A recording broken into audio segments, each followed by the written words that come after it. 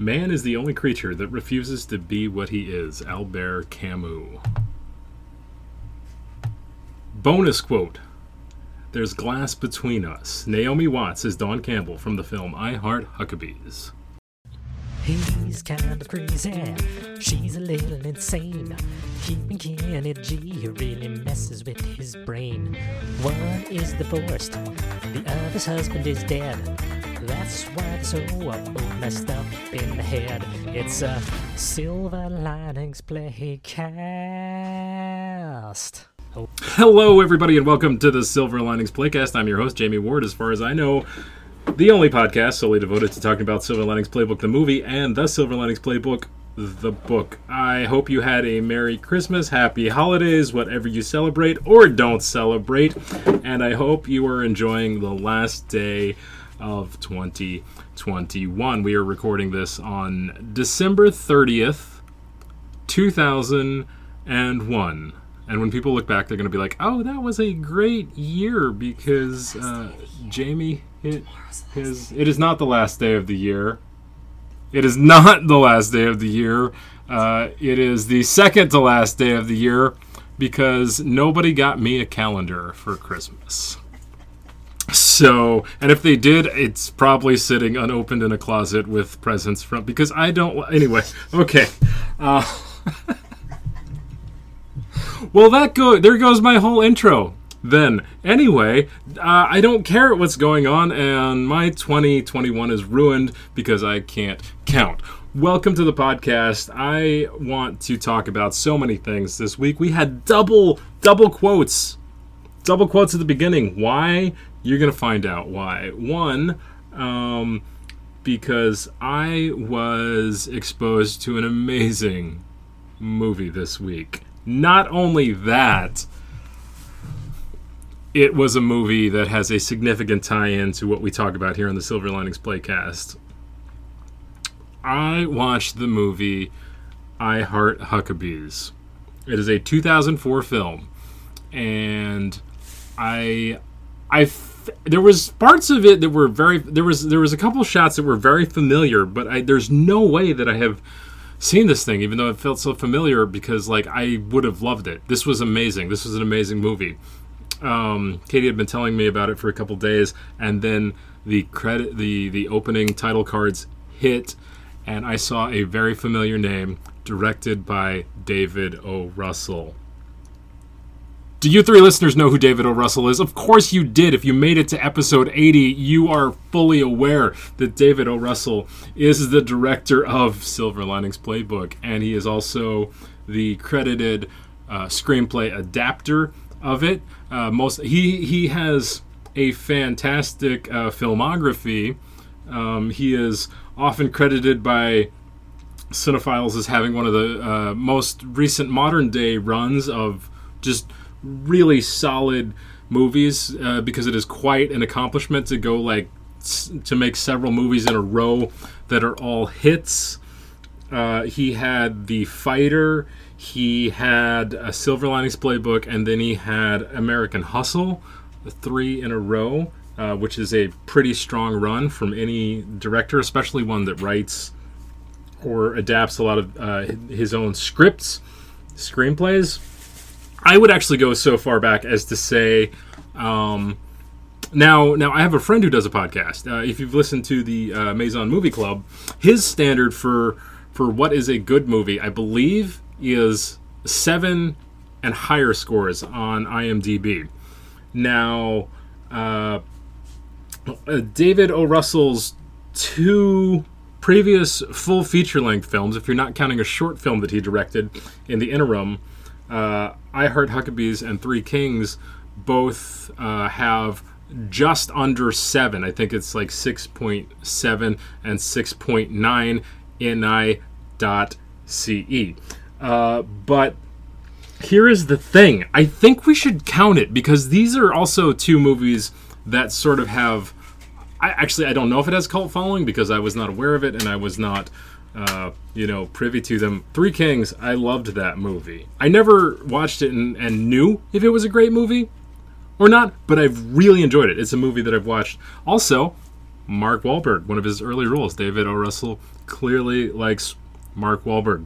We're going to talk about I Heart Huckabees in just a second, but I inadvertently used the expression cult classic, and I want to say cults have been heavy on my mind this week because we've been watching a lot of documentaries on cults.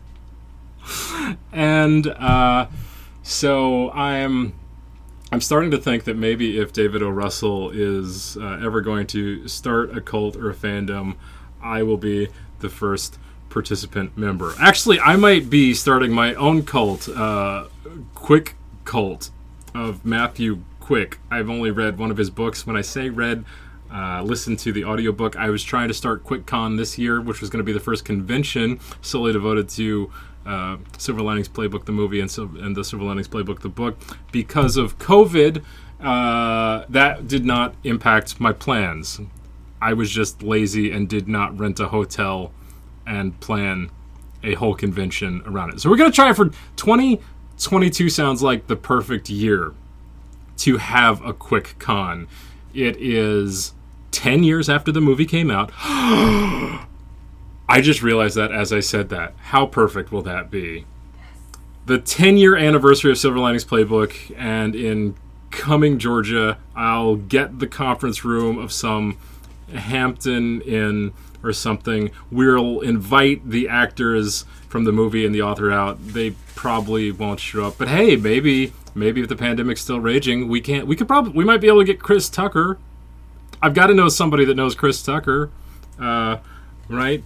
Or we could just pretend like it was a bigger thing. Anyway, look for information about QuickCon coming up early spring of 2022. Now let's get back to rent a landscape company. We could that would be amazing. Just make sure you put a whole bunch of like self tanner on beforehand, though. I'm gonna look and just see. Sweat it all off. Okay, so now I'm gonna have to rewind because I'm thinking of several. So I watched. I watched I Heart Huckabees, but I also watched Into the Storm, the QAnon documentary on HBO.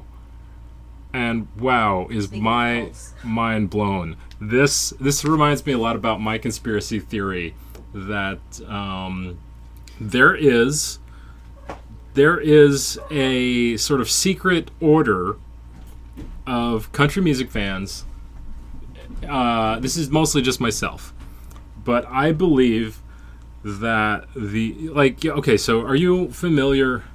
Why am I asking rhetorical questions? Maybe all the questions are rhetorical. This is a podcast about Silver Linings Playbook, the Silver Linings Playbook, and basically existentialist philosophy, right? So aren't all questions rhetorical, especially on a podcast? Aren't podcasts rhetorical? So there is a theory that I have. If you're familiar with the Doomsday Clock, it is a symbolic analog clock that represents how close the world is to destruction, imminent disaster. Here's my thing. It's always been like within 15 to 5 minutes from midnight, which would be the symbolic time that experts have decided that the world would end. My barometer of how close the world is to ending is the status of Tim McGraw and Faith Hill's relationship. They have toured together. They have performed together. They are in love with each other. I hope that is a fact. I don't know if that's true for full, but I like to believe it is. And so I take it as my sacred duty as a citizen of the world, as a member of the human race, to protect the integrity of their relationship. Now, this may seem like a rather silly thing, but I do want to point out that one of my previous guests, Nick Cassano, I was telling him about my conspiracy theory. And actually, I don't think this qualifies as a conspiracy theory, because a conspiracy theory, the word conspiracy really just means a lot of people working together, behind the scenes, surreptitiously, to accomplish a goal, right? And this is really, to date, this has just been me working by myself. Actually, I might have misunderstood how the English language works. This actually might totally be a conspiracy theory now that I think about it, because my theory is about a group of other people working. Anyway, I know I overuse the word anyway as a segue. It is my little aside reminder to get back on topic. Anyway, Nick Casano pointed out to me there is a textbook company. They make little school and college textbooks, and the company is called McGraw-Hill. Look at the last names, people. McGraw, Tim McGraw, Faith Hill. McGraw-Hill. These are the people that are creating the textbooks that go into the educational systems, which are taught in the public school systems, are taught in private universities, indoctrinating your kids, your children's precious minds that are so malleable at a young age. The human brain is not fully developed until it is approximately 25 years old, maybe even later in males, right? And we are just going to let a company that calls themselves McGraw-Hill, and they have been around longer than Tim McGraw and Faith Hill have been married, I believe. I have not fact-checked that, but like I said, we are not in the business of fact-checking. We are in the real estate business. We're not actually in the real estate business. This is a podcast. Anyway, I gave you guys 2 quotes up front from I Heart Huckabees. If you haven't seen this is a wonderful film. It is a 2000 film written and directed by David O. Russell. It stars Jason Schwartzman, Isabelle Huppert, Dustin Hoffman, Lily Tomlin, Jude Law, Mark Wahlberg, Naomi Watts, just to name, and that I was naming off the people that I consider stars, that are celebrities to me, that I know about. There's probably more people on this list. Also, I am very excited. If you go on IMDb, David O. Russell has a movie that he's working on. It is an unnamed project to be released in 2022. And here is the cast. It looks like a period piece from the 4 production stills that are up there, but I do not know anything about it. But listen to this cast. It sounds great, okay? Anya Taylor-Joy, Margot Robbie, Christian Bale, Robert De Niro, Rami Malek, Zoe Saldana, Michael Shannon, who I did not know who that is, but apparently he was in 12 Strong, The Shape of Water, Knives Out. So somebody else out there might be more familiar with him than he. Timothy Olyphant. This is the one that I'm really surprised about. Mike Myers. Mike Myers is going to be in it. So I think it's probably going to be a comedy, but it might be a little more comedic than we have seen in some of DOR's latest, more in I Heart Huckabees than a Silver Linings Playbook, even though I find Silver Linings Playbook to be extremely funny. In fact, I've rewatched it so many times and thought about it so many times over the years. The humor of it has really developed, so I find it funnier now than I found it even the first time. And I think as you go through more life experiences and you meet more people that remind you of these different characters and life situations, you can see the humor that he wrote into it. I think I was probably just too young to appreciate it for its full comedic value. Okay, more actors coming up in the upcoming DOR project. Got John David Washington. If you don't recognize that name off the cuff, you might have recognized him as the protagonist from Tenet. He is a fantastic actor. I think he is going to be like an up-and-coming star. He was so good in Tenet. Tenet is my favorite Christopher Nolan movie. And I didn't appreciate it the first time I saw it. The first time I saw it, I said, this is fine. Here's the thing I hate talking about Christopher Nolan movies, and that they have to be rewatched a couple times, because I feel like that's such a cliche thing to say about his filmmaking. But it really is true, because the way he uses cinema to play with time and space, sometimes literally the concepts of time and space. He seems to be obsessed with the concept of space. I'm sorry, not space, time. But he uses cinematography, both space, like the area, framing, distance, physical space, but also outer space, like the space, right? Christopher Nolan did the film Interstellar, and Nick and I have gone back, you and I have gone back and forth on whether Interstellar is his best movie or if it's his most, I don't even want to say bad. I don't think that filmmakers always necessarily have a bad movie. Sometimes there's a couple things that happen. Now, it is possible to make a bad movie.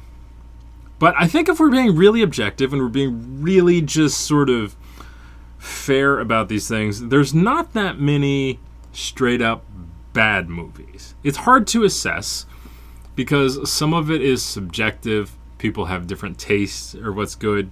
Some bad movies become cult classics. Some movies that were bad become better over time. Some are out of context. Some are just out of place in the time of when they came out. How many films have been not appreciated for what they should be appreciated with because they just weren't released at the right time, right? I think some of the, like you have these trends. Vampire books were really hot in 2008. I believe the Twilight movie came out, and there was a lot of vampire movies. And there were teen vampire shows, and then everything sort of switched a little bit, and you went through some of the other mythological creatures. Witches became really popular over the last couple years, and witchcraft, sorcery. Well, you had wizards and that kind of stuff. High fantasy, I believe it is. I don't know all the subgenres of fantasy, but I believe it's high fantasy that is like Harry Potter and stuff, maybe. I know you have the Wheel of Time series, Game of Thrones, Wheel of Time, just coming out on Amazon. It might be currently on. I have no familiarity with what that is, other than when I go to my library writing group and I talk to all the authors. They're all fantasy fans and they're all fantasy writers. And the Wheel of Time, when I ask them, like, hey, I'm interested in getting into fantasy genre novels, where should I start? They all say Wheel of Time. And then I look at the page count and I'm like, I will stick to existential fiction from history, such as The Stranger by Camus, The Myth of Sisyphus by Camus, The Little Prince by his name, anyway, The Little Prince. Y'all know what I'm talking about. So the other thing that I think can make a film seem like it is not so. Okay, well let's go back to this concept, because we can tie this back into a Silver Linings Playbook part. The film, one of the films that was nominated the same year that Silver Linings Playbook was nominated in the Academy Awards in a lot of categories, that I had not seen when I was talking to Nick in episodes 3 and 4, I think it is the film Beasts of the Southern Wild. Beasts of the Southern Wild is one of the most beautiful and perfect movies I have ever seen. It's definitely one of modern day the best films I've ever seen. And by best, it's a movie that I think you have to be in the mood for it. It's not a movie you can just put on for anybody and they will love it, but it is best and I call it a perfect film because it is flawless. There is nothing wrong with it. The writing is perfect. The cinematography is perfect. The music is perfect. The writing, did I say that first? I hope I did. The acting is perfect. Everything about it is flawless. There are no mistakes with that film.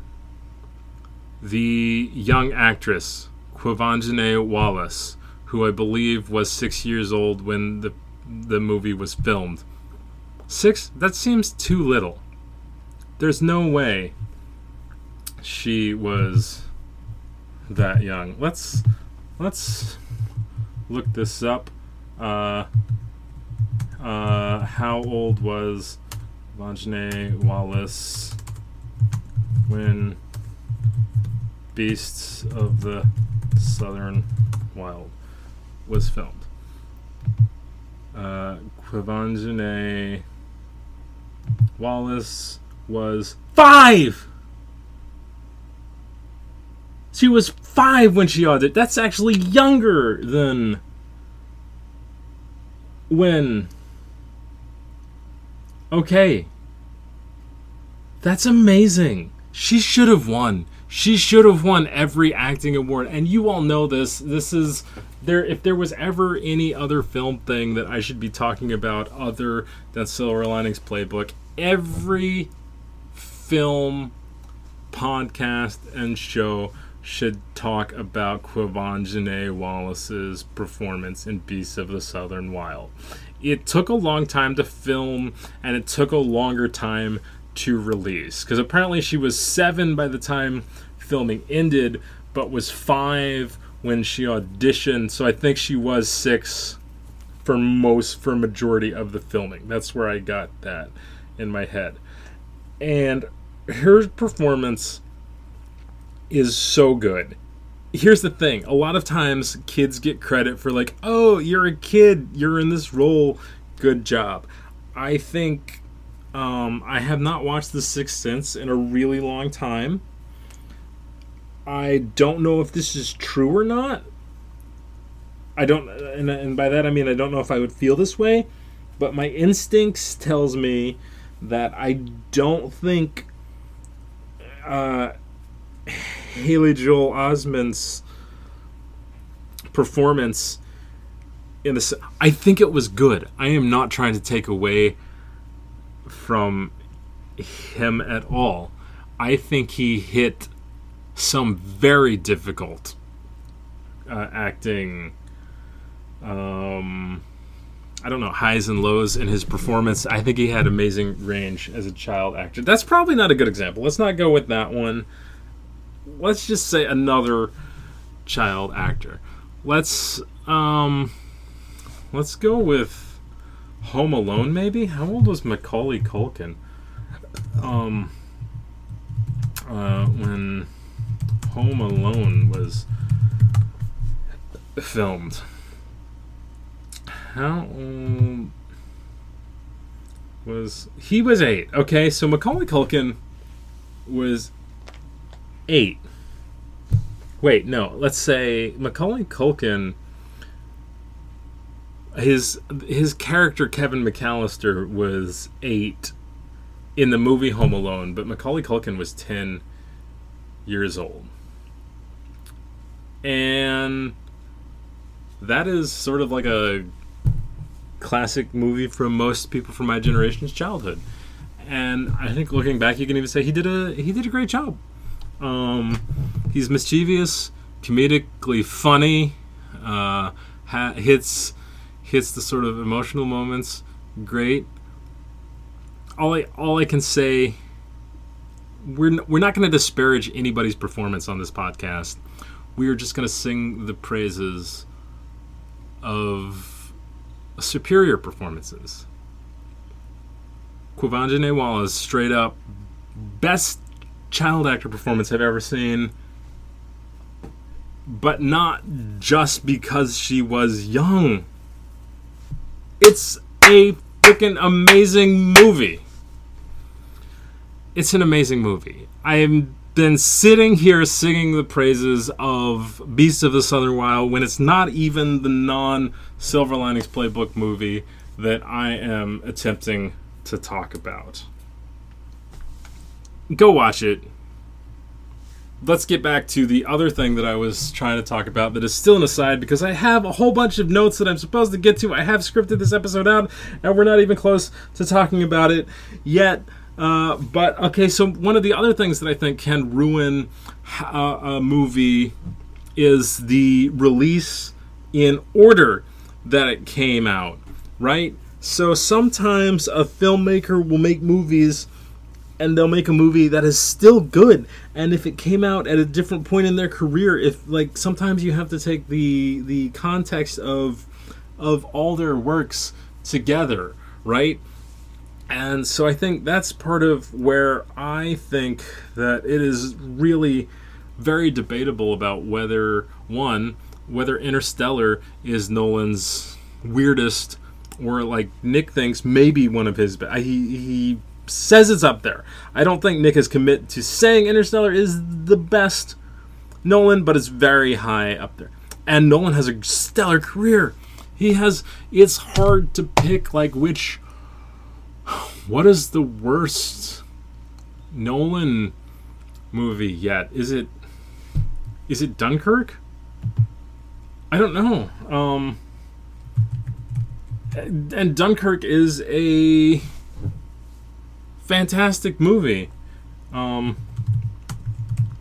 just going off the first list I could find. It's the Stanford Daily. Literally no idea what this website is, but okay. But they're ranking 11 Nolan movies, 11 the worst following. That's also his first movie ever. It was a $6,000 budget. It's like an amateur movie.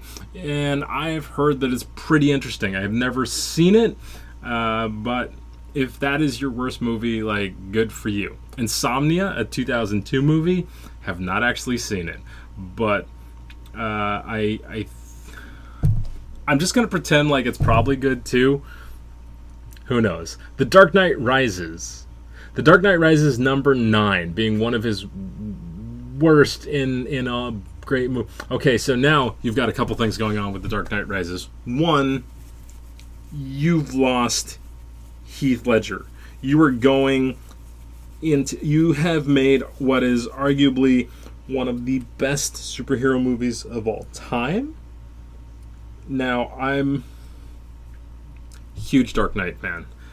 That does not mean I think it is the best superhero movie of all time. I'm not even sure. I don't even think about it. Marvel has burned me out on superhero movies so much that I can't even think about it, nor do I want to get into that discussion. I probably am partial to just the first, the Tim Burton Batman.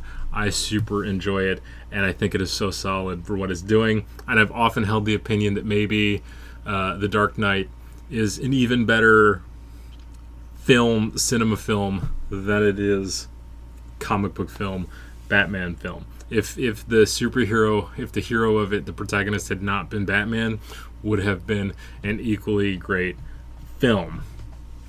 Getting way too off track, Batman Begins, number 8, according to this ranking, Stanford Daily. I hope this is not like a crazy QAnon site. Or maybe they do, because I have no listeners. So that might increase my... I really don't know. I don't have a lot of integrity on this podcast. Number 8, Batman Begins. Number 7, they put Tenet at number 7. So I don't know if I like this. And Interstellar is number 6.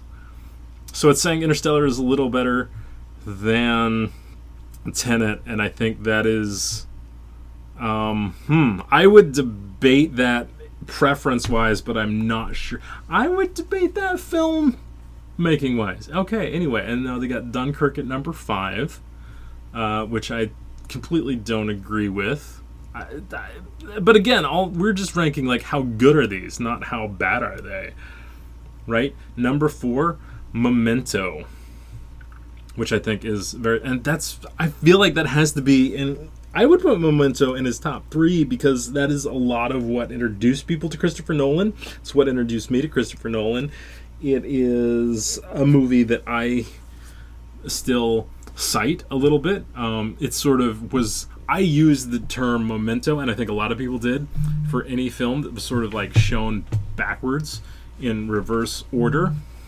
Number 3, Inception, which I think is it's a solid placement for that. Inception is one of my favorites. I don't know if it's one of his best, but it was definitely it was one of the first times he got his full Christopher Nolan budget, but also got to make an original film, not a Dark Knight. No. Number 2 is The Dark Knight, and number 1 is The Prestige. While I don't totally agree with that list, I'm totally fine with it. Okay, here's what we needed to do. We should have gone to we're on the Rotten Tomato ranking. Oh, wow. And the Rotten Tomato rankings has Tenet at number 11 with a 69% tomato. Nice tomato. And Interstellar at number 10. So these are all placed together with number 70 with 72% fresh rating. Oh, so I guess Tenet I guess that's their 70 is their threshold for fresh or not. So Tenet missed it by 1 point. So if your worst film is just missing great by 1%, that is not a bad career. Also, like, it is well worth. Now, Nick and I have been discussing other theories about Rotten Tomato ratings altogether too. I find this funny that Tenet and Interstellar are ranked in the same order and placed together on the list, but I think for similar reasons. I think they're misunderstood the most. They play more with time as a concept than even just within the span of the film, right? Memento plays with the concept of time, but it's only messing with time so far as the story is being told out of order and in reverse. But the character, the protagonist of Memento, is also he is suffering from that amnesia, that condition that makes him not able to keep things in order and remember things. So I think the disjointedness of the storytelling really lends itself to an audience that doesn't want to think too hard or critically about a film. They're like, the character in Memento is lost, but he's supposed to be lost. I understand he's lost. Let's be lost with him and enjoy it. Whereas Tenet, they explain all these rules about time and manipulation, and same in Interstellar. And these concepts are understood by the characters because they're scientists and they're really smart people and they're brilliantly written. And I think everybody is totally wrong about this. Now, this is very interesting. The number 9, third from the worst Nolan film according to Rotten Tomatoes ranking, is The Prestige, which was number 1 on that other list. Number 8, The Following. Number 7, Batman Begins. This is weird. They're putting Batman, so The Dark Knight Rises must be way higher. Batman Begins, number 7 with 84% fresh. Inception, number 6 with 87%. Tied at number 5 with The Dark Knight Rises, 87%. I kind of agree with Inception and The Dark Knight Rises being linked to. I need to rewatch The Dark Knight Rises. I've only seen it once ever. They put Insomnia at number 4, which is way higher because it was one of the low ones on the other list. Dunkirk is number 3 Number 2, you have Memento. And number 1, The Dark Knight. So I really don't understand how this rank. Let's go to one more ranking. I know this is not what we're supposed to be talking about at all, but we're going to do this just because I do not like the consensus of the last 2 lists. So let's rearrange this list. We are on The Manual, another website I have no idea about. Number 10, we have Following, which, again, I think your first film that's basically like an art film is never going to be... It's only 69 minutes. I'm not going to make the joke 3 times in the same podcast. But number 9 is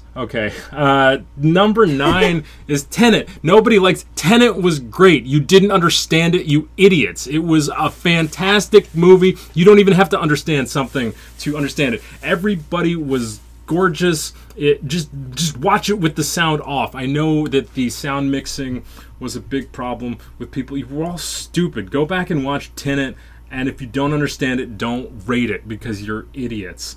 Number 8, The Dark Knight Rises. This is okay. So this is the first list that doesn't put Interstellar and Tenet together. We're just going to speed through this because this is not a Christopher Nolan podcast. Number 7, Inception. Number 6, Interstellar. That's weird. Number 5, Batman Begins. Number 4, The Dark Knight. Number 3, Dunkirk. Number 2, Memento. And number 1, The Prestige. Okay, so 2 out of 3 lists put The Prestige as the first one. And while I would not have done that myself. I don't disagree with it too. That's the point. Let's backtrack way much. John David Washington. Okay. If you guys remember what I was even talking about, I was talking about the cast of the upcoming David O. Russell film that's going to be released in 2002. Taylor Swift and Chris Rock. That's the last 2 notable cast members that I wanted to. Okay, so now that we are over halfway through the podcast, let me get to the original topic. I just watched the movie I Heart Huckabees, and it was absolutely amazing. It was an existential philosophy film, 2004. I'm actually probably going to do like a 2-part on this because I wanted to make some assessments of this film without having done any research. All I've done is watch the film one time through myself, and Katie and I discussed it very briefly compared to how we have discussed other films because it was less than 4 hours. We watched the whole thing straight through. We might have paused it like twice or something, and that was probably more P-related. I am overstepping my bounds. Not okay. Backtrack. Edit. I've never edited this thing in my life. Anyway. Let's look at David O. Russell's movies. I think this is really interesting because I think he likes to explore different disciplines with his movie.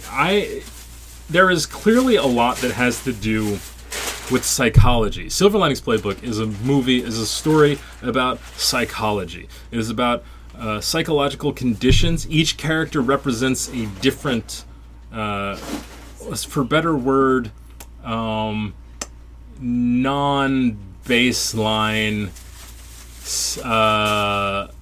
mental condition, quirk.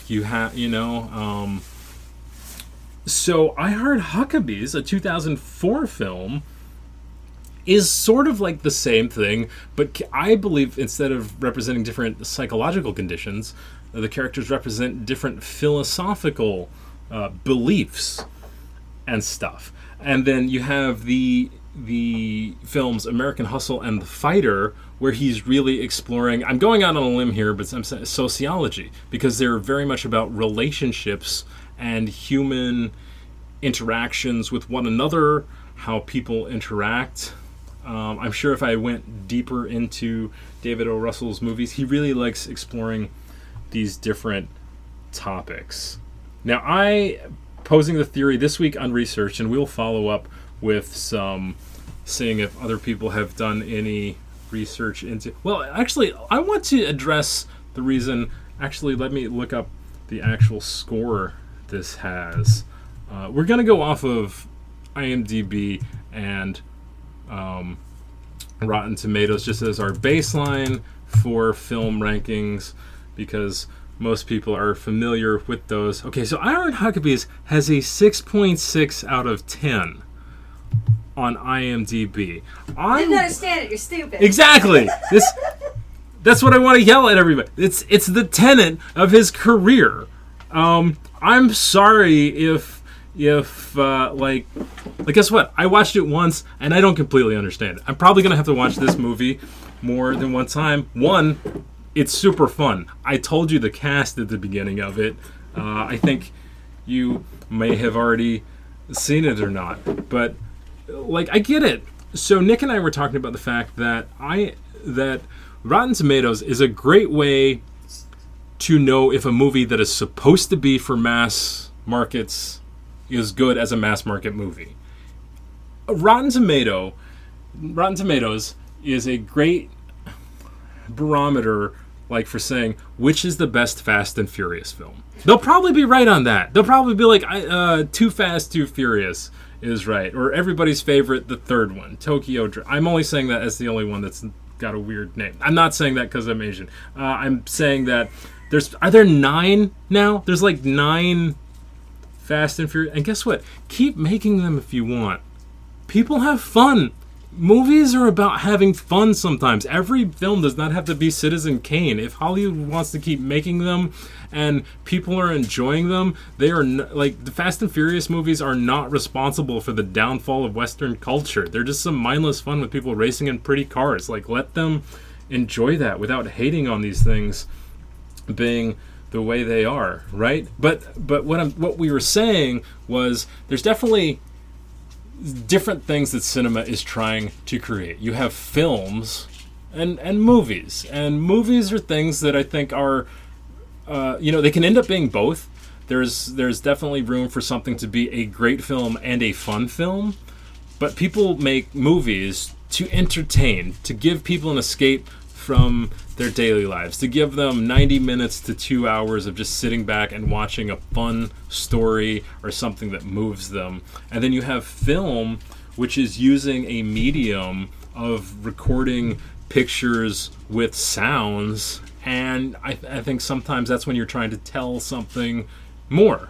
Right? The movie I was yelling about earlier, Beasts of the Southern Wild, that's a great example of a movie and a film. Fast and Furious are movies. So Nick's theory is that Rotten Tomatoes is great at saying if a movie is good as a movie. All right? So it's saying if you are an average film goer, if you do not love breaking down movies for their subtext, if you don't, and it doesn't mean you don't have to, but it's just saying like the public will enjoy this movie or not enjoy this movie. Thumbs up from a random Nielsen rating audience member. Movies that have niche audiences or have like very specific anything that is going to require subtext, all the movies that you might hear people say, oh, I had to watch that a second time to fully understand it, they typically get lower scores.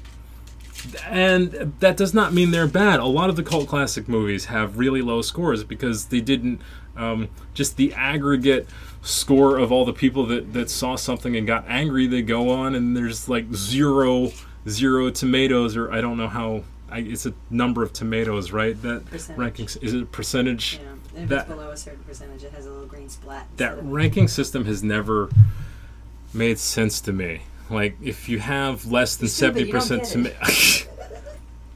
Wait, okay. We're about to take a Nolan-y take on Rotten Tomatoes. I don't understand. Okay. Hold up, everybody. I want you to think about this.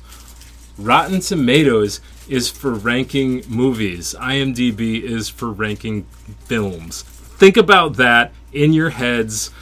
If you have opinions or other theories about movie rankings, hit me up, silverliningsplaycast@gmail.com. This is our 80th episode, and nobody has ever emailed me. That's okay. It's going to happen one day. So the movie I Heart Huckabees is the story of a young man who is an environmentalist. Jason Schwartzman plays an environmentalist who is having an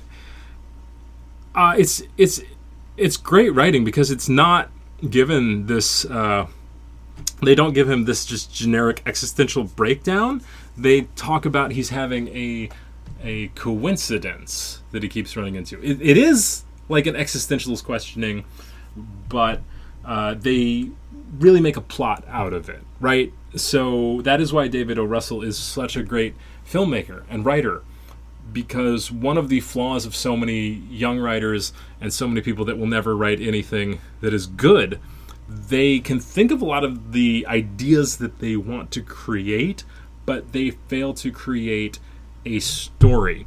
That is one of the most important points that got just hammered into my head with every writing class and way that I've learned, podcast, book on how to write a story. They're like, what is the story you're trying to tell? And young film students will always be like, oh, well, I want to make this movie, and the point is like it's gonna, show that racism, or it's gonna show that sexism is like, and that's great. That is a very noble desire to have in your art, but you really need to learn how to construct that art as well. Like, there's a saying in comedy, and one of the famous comics said it. I don't remember who it was.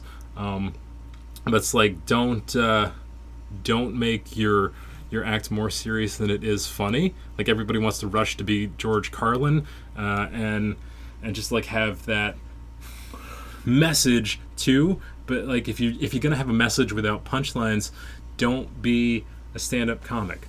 Go be a slam poet. And I'm sorry to I'm not trying to just say that slam poetry is easy either. It's a very, like, respect whatever craft you're going to specialize in.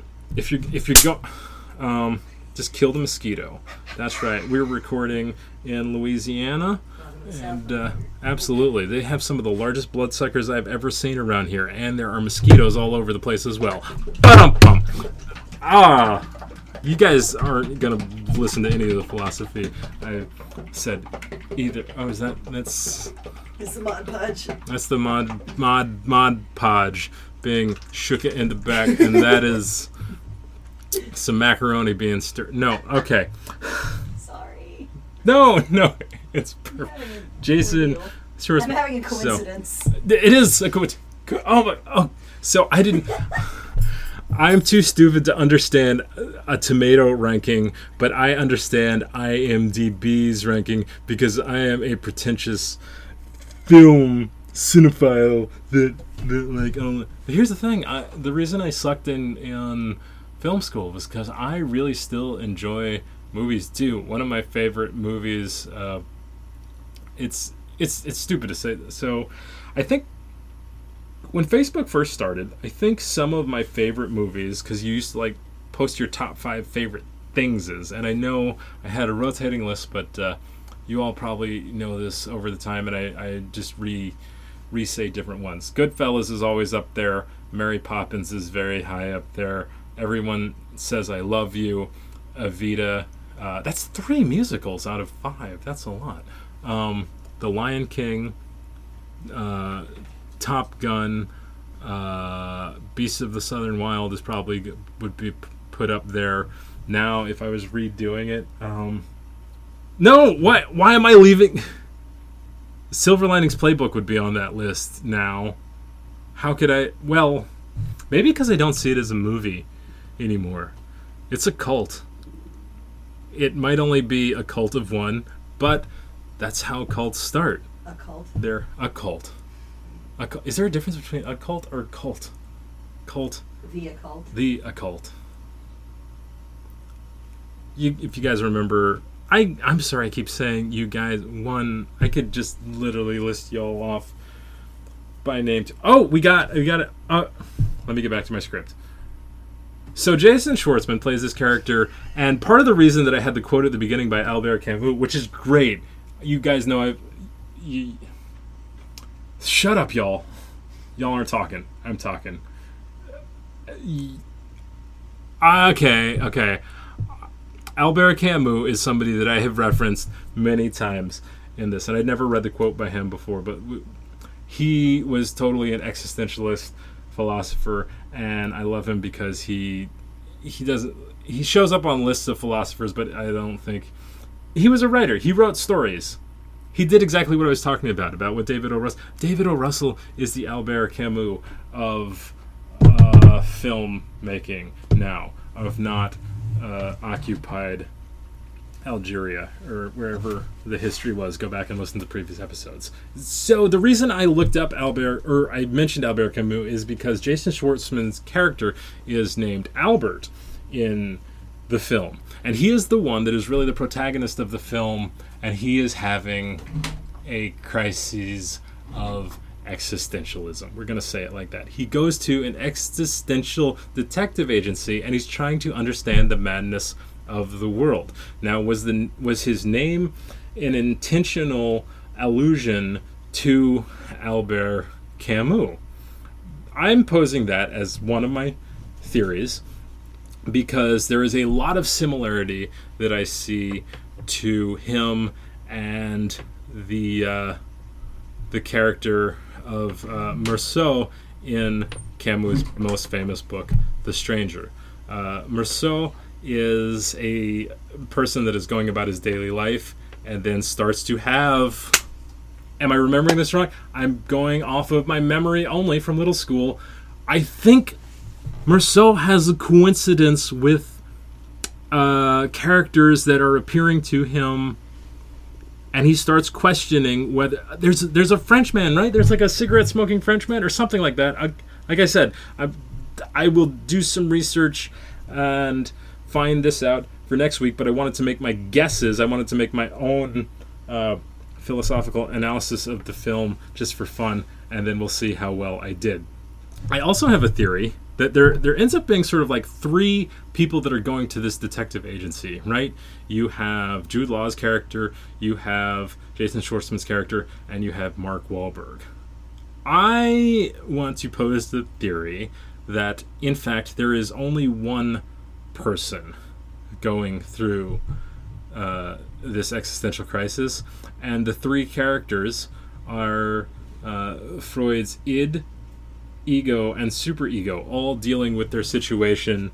And I am going to read you guys quick definitions so that we can all be on the same page about what these are. And believe me, I'm not super smart. I didn't even read these before. I'm just going off little school memory again. I've never taken a psychology course. So we're all going to make this revelation at the same time. Id. The id is the instinctual component of personality that is present at birth, and it is the source of bodily need and wants, emotional impulses and desires, especially aggression and the libido, sex drive. The id acts according to the pleasure principle, the psychic force oriented to immediate gratification to impulse and desire. Also, they use the word oriented, and that is one of my favorite words. Not one of my favorite words. My favorite words are serendipitous, passion, and tertiary, but oriented is one of my favorite words that I have often messed up. I have said the word orientate. I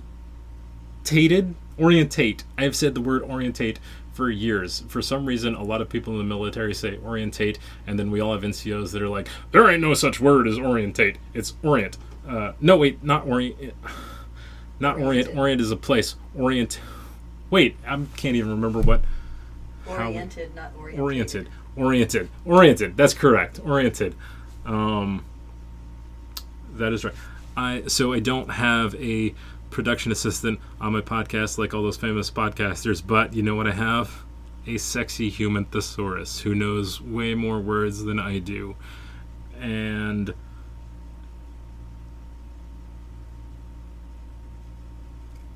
I've been rambling straight for like 53 minutes, and see that's how good her vocabulary is. I just got thrown. We're back on track.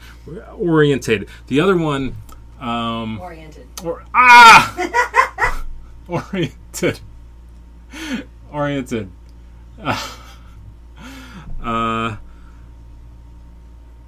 There is another word that always gets misused, and it has to do with maps. Too. Doesn't matter. We're going. You all know orientated what the is with maps. Orientated is geographical. But the Orient is on maps. That is where I am from. But it is not the people. It is the place. that I'm gonna cancel myself on that. Ego. The ego, Latin for German, acts according to the reality principle. It seeks to please the id's drive in realistic ways that in the long term bring benefit rather than grief at the same time. Freud concedes that as the ego attempts to mediate between id and reality, it is often obliged to cloak the unconscious commands of the id and its own preconscious rationalizations, to conceal the id's conflicts with reality, to profess, to be taken notice of reality even when the id has remained rigid and unyielding. The reality principle that operates the ego is regulating mechanism that enables the individual to delay gratifying immediate needs and function effectively in the real world. An example would be to resist the urge to grab another person's belongings, but instead purchase those belongings. Okay. And superego. The superego, German, Überlich, reflects the internalization of cultural rules, mainly taught by parents applying their guidance and influence. Freud developed this concept of the superego from the earlier combination of the ego ideal and the special psychical agency which performs the task of seeing the... Okay. In layman's terms, and I'm stealing this from a third website, it was saying that basically I did not write it down in my notes. So those characters, I have a theory that maybe they are the three different parts of consciousness representing and the conflict between them. Now that I have read the definitions of these things, it would be really interesting to go back and watch because all the characters have very different and distinct characteristics and their personality traits, and yet there's because of the plot, they're all sort of put together doing these similar things. And I just wanted to bring up Interstellar one more second. I didn't watch Interstellar till 8 years after the movie came out. Had I watched it and been more topical, I totally would have made a meme where Matthew McConaughey is watching his daughter through the wormhole and he sees in the past, and I would have captioned it with, "I keep getting older and she stays the same age." Because that's what Christopher Nolan really set us up for. Also, that his daughter, worst character name in all of filmdom. Her name is Murph. And I hate that so much. Aww. Can you open this? What? Yes, I can. No, you probably can't. No, for the listeners, I just opened a really tight jar and just applied moisturizer to my hands. Oh. I'm gonna get it. I can get it. I can lotiony hands. get it. I can. It's probably literally glued shut. I'm gonna have to beat it with a hammer. Wait. Oh, did you loosen it for real? So my original problem with that movie was TARS, the droid. But Nick and I have discussed that. I've listened to the Blank Check about Interstellar. Hold on, I am actually going to edit that out. I'm not going to edit because why would I start editing? If you ever make the statement, I come like that so strong that yeah, you really need to follow up with the rest of your sentence in pretty swiftly. So, I heard a sound. There's a crackle. I think it's moving. I feel like it's moving. It is moving now. It's just like there's. Oh, it moved. It actually is. There's. It's like. Yeah, so it's still getting friction and stuff in there. It's okay. You can break it open. Oh, you got it. Oh my god. You got it. So it is open. I did get the jar. I was kidding earlier. Also, Yeah, Katie has her white gear. that is... I don't have time to get into all the other things that I was about to, because we were about to talk about the different disciplines. Anyway, that... Okay, well, let's... I'm just so... Oh no! She almost just put her paw directly in the Mod Podge. We're gonna go deal with Mod Podge right now. Oh, I remember Conrad's old joke. By the way, everybody say hey to Conrad. He just made it to Salt Lake City. I don't know if he made it there. He should have made it by now. If he didn't, he's dead. But I could probably text him. But we just trust each other to stay alive or not. I don't. That's weird. Oh, it's his birthday tomorrow. Which I knew because he's like my best friend. With all the other people.